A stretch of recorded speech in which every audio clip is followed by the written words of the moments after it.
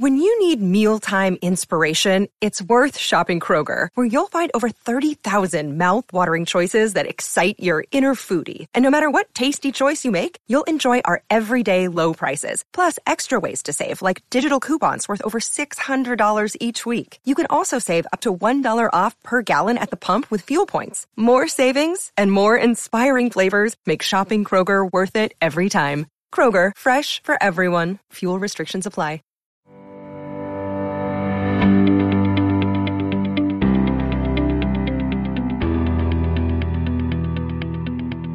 Hello, everyone, and welcome to the latest episode of Bytes, the Miami Herald's Miami Marlins podcast. I'm Jordan McPherson, back after a one-week hiatus. Yeah, sorry about missing last week. Schedule got a bit hectic on me. Long story short, turned around midway through that Marlins-Cubs series, left on Sunday to come back down to South Florida and help out with the Panthers Game 3 playoff coverage. On that note, heck of a job by the Cats, moving on to the Eastern Conference Finals for just the second time in franchise history. But yeah, flew back Sunday, covered that game, and then flew out to Phoenix Monday to pick back up on the road trip and watch the Marlins take 2 of 3 against the D-backs.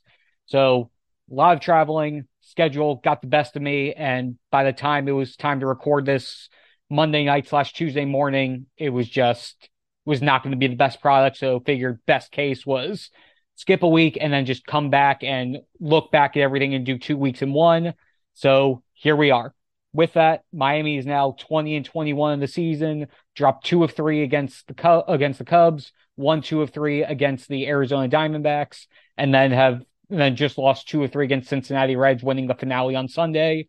They're 20-21 at the time of this recording. They're staying afloat in the National League about a quarter of the way through the season, which, given how a few things have transpired, the fact they're still in it, take that as it is and see what they can do moving forward with with 3/4 of the season, 121 games left. Gonna dive into a good amount this season in this episode, but first and foremost, let's start with the biggest news for the Marlins in the long term in Eury Perez. The club's top prospect, number 7 overall prospect, 20-year-old wonderkind, 6'8" flame-throwing righty, and insert whatever adjectives, superlatives you want to about this kid. Made his major league debut on Friday. There was a lot to like from it. I'm going to say that right from the start, but also a lot that remains to be seen about what he can become in the long term. Let's start out with the positives because there were a lot of positives. He looked legit. He was composed on the mound, which was a very good bright spot for me. Jacob Stallings said that it was probably the best case scenario for how he attacked, considering the situation he was coming into. Fastball topped to 99.1 miles an hour. Both his breaking balls, his slider and curve looked good. Only threw a couple changeups, and the changeup is arguably his best pitch, but the matchups and the situations didn't really predicate them throwing the changeup as much, so Stallings didn't call it as much. But even with that, Perez still induced 16 swings and misses. He wasn't afraid, threw every pitch with conviction, and in the grand scheme of things, that is what you want to see from a guy 20 years old, still in a sense, raw relative to where he could be at the time of making his debut. But with all that said, there are still some barriers he's going to have to break as he moves forward. And just how far the Marlins go in letting him attack those barriers is going to be worth watching.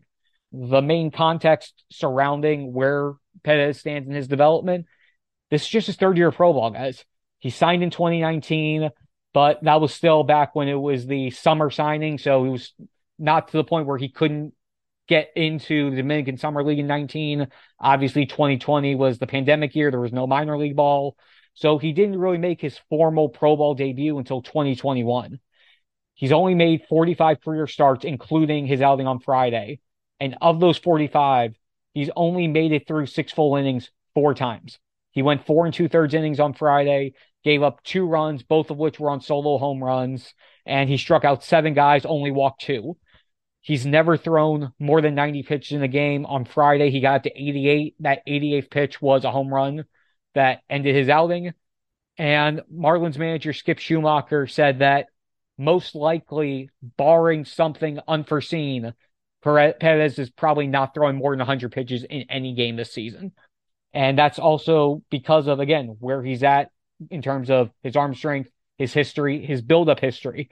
And the other thing, total innings pitched during those first two full seasons of Pro Bowl, 78 innings in 2021, 77 innings in 2022. He missed about a month with an arm injury last year that, again, stopped him from potentially getting to that 100 plus innings pitch mark for a season. He's already at 35 and 2/3 this season. I would assume he's able to get to at least 100 this year, but it's going to be a balance of how far do you push him and how much do you hold back, because this guy is part of their future. He's the number 7 overall prospect in baseball for a reason. So it's going to be seeing how much they balance that fine line. And a lot of people are going to be keeping eyes on him internally between Schumacher, pitching coach Mel Stoudemire Jr., general manager Kim Ng, the training staff, a group in the front office. He's going to be monitored every step of the way to make sure his long-term well-being is taken care of. And with that said, let's hear from Eddie Perez himself from his post-game interview following his MLB debut on Friday with the help of team interpreter Luis Durante Jr. Yuri, getting to make your big league debut, how would you describe both maybe the excitement and the nerves when you were taking that mound? Yuri, la oportunidad de hacer tu debut en Grandes Ligas, ¿cómo tú describirías esos nervios y esa emoción que tú sentiste? Increíble, en verdad. Primeramente, gracias a Dios, al equipo que me dio la oportunidad. Y un poquito nervioso hacer la primera vez y competir con esa gente ahí, veterano ya. Tratando de dar lo mejor de mí como siempre, salí ahí a competir con ellos y gracias a Dios para mí fue uno de los mejores juegos de mi vida. Gracias a Dios. Sí, bien. Very, very excited, to be honest. But first of all, I want to thank God. I want to thank the team for the opportunity. Going out there was an unbelievable experience to deal with, play against these veteran players. The emotions were all over the place, to be honest, but I was able to control it. And to be honest, it was one of the greatest games I pitched in my life. Jacob Stalling said earlier that was one thing he was focused on, was helping you control those emotions, also balancing when to let you kind of call things versus when he should maybe take over a little bit. What did you think of the way that he called the game and the way the two of you worked together? Stalin comentó anteriormente de que estuvo trabajando mucho en controlar esas emociones tuyas, de manejar el juego, dejarte a ti hacer algunas decisiones, pero también él tomar algunas decisiones cuando tenía. ¿Qué opinas de cómo manejó el partido de hoy? Tremendo trabajo ahí, ayudándome. Me ayudó demasiado, en verdad, en qué conteo tirar los lanzamientos y qué hace en cada picheo y eso. Y sí, controlando mis emociones, como él dijo, estaba muy emocionado, quería dar lo mejor de mí, como siempre. Y gracias a él por el trabajo que hizo conmigo. Outstanding job, I can say. He did a great job managing different counts, which pitch to use in different counts. Also, he understood the movement of my pitches, so location as well. Again, outstanding job to like you said, he helped me also manage my emotions, and I'm very thankful for all he did today. What have the last 3 days been like for you, and has it sunk in yet that you just made your big league debut? ¿Cómo ha sido estos últimos 3 días para ti? Y en realidad ya tú entiendes que eres Grandes Ligas, hiciste un debut en Grandes Ligas. Ahora que lo estoy cantando un poquito más porque no me lo creía todavía. Muy emocionado todavía. Este es mi sueño y gracias a Dios lo estoy cumpliendo. Ahora que falta ahora por correr y mantenernos aquí con la ayuda de Dios. Yeah, right now it's kind of sinking in right now that I'm a major league player and I made my debut, but there's a lot of road ahead of me and there's a lot of things to do, and with God's help, I'm going to continue playing MLB baseball. What will you remember most about tonight? ¿Qué crees tú que sea lo que más recuerdes de esta noche? El primer ponche, obvio, eso fue increíble, eso es lo que estaba buscando en verdad en el primer inning y se dio, fue algo muy emocionante para mí. I would say my first strikeout on the first inning, that's what I was looking to get, and it was incredible. I will never forget that moment. Sandy Alcantara said that there was going to be a party in the Dominican Republic tonight. You had a lot of people watching from the DR, including your family. What do you either want to say to them, or what does it mean to have all of that support? Sandy comentó de que hoy iba a ser una fiesta en Dominicana, todo el mundo viéndote a ti lanzar, incluyendo a tu familia. ¿Qué mensaje te gustaría enviarle a esa fanaticada y a tu familia? No, que gracias por el apoyo, estaba viendo los videos de ellos ahora y se sintió demasiado bien que ellos me están apoyando desde allá, ya que no pudieron estar aquí y nada, una emoción demasiado grande y un abrazo y un beso a todos allá y gracias por el apoyo. Well, thank you for the support as always. I saw a few videos, they were watching the game over there, and again, it's just that support that everybody has given me. I appreciate that from the bottom of my heart, and I thank everybody for that support. First out, first strikeout, you got a couple balls. Where are you going to be putting them? La pelota del ponche, esa pelota la debes de tener, ¿dónde la vas a poner? Si te la dieron. Bueno, sí, la voy a poner en mi casa normal, ahí, con los premios que tengo y la voy a guardar muy bien porque es algo muy importante para mí. Yeah, they gave me the ball. I'm going to save it, put it in a little case near my other awards that I have at home, and it's a special one, so I'm going to keep it. Did tonight live up to the expectation, or maybe you dreamt about it? Did it live up to what you had hoped? El día de hoy, sé que es un día de ensueño, ¿no? Pero ¿tú crees que cumpliste las expectativas de ese sueño? La noche de hoy, ¿se cumplió las expectativas? Bueno, yo traté de dar lo mejor de mí. No era lo que yo esperaba, yo quería tirar el quinto inning, sexto inning, pero no pudimos tirarlo. Pero me siento demasiado bien conmigo, con el trabajo que hice y con el equipo que me ayudó mucho. Me siento orgulloso y dándole la gracia a Dios siempre. I would say I was trying my best today. Not fully all the expectations. I was hoping to pitch a fifth inning or sixth inning if it's possible.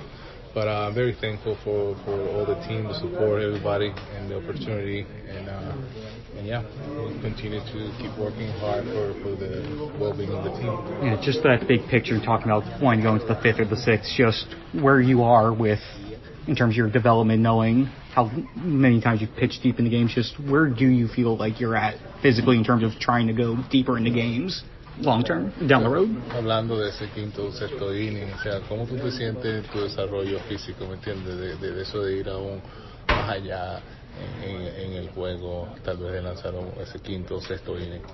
No, me siento bien, estoy listo para salir. El equipo no tomó esa decisión de que yo pueda salir a ese inning y hacer esa cantidad de picheos, sino ellos toman las decisiones de sacarme y yo lo hago. Estamos ready para cualquier cantidad de inning y espero que en la próxima se me dé la oportunidad. Yeah, I feel great physically. I think that's a decision that the team will make, the amount of innings I pitch or the amount of pitches. Yeah, I'm just hoping for the next outing to probably go out there and pitch sixth inning if God allow me. All right, and once again, congratulations to Eddie Perez and making his debut. His next outing is either going to be, it looks like either Thursday or Friday. The Marlins pregame notes at the end of the Red Series had Thursday, which is where he would be scheduled in as to be determined. So whether it's they're trying to give him extra rest and and basically try to stretch between starts as much as they can, that's one option. Or they could throw him out there Thursday to close out their homestand against the Washington Nationals. Either way, it's looked like Thursday or Friday will be the next time out. And with that said, there is also no guarantee that Perez stays in the big leagues full time. And that's a factoid that kind of brings us into the next topic of discussion for this episode. One of the main reasons the Marlins called Perez up when they did was just because of the state of their rotation. The group's without Johnny Cueto and Trevor Rogers right now. Cueto, right biceps injury, Trevor Rogers, left biceps injury. So that was two spots he needed to fill. Braxton Garrett has filled in the Cueto spot fairly well, all things considered. But once Trevor Rogers went down about a month ago, Marlins have been just trying to fill that gap as much as they can. They've been doing bullpen days.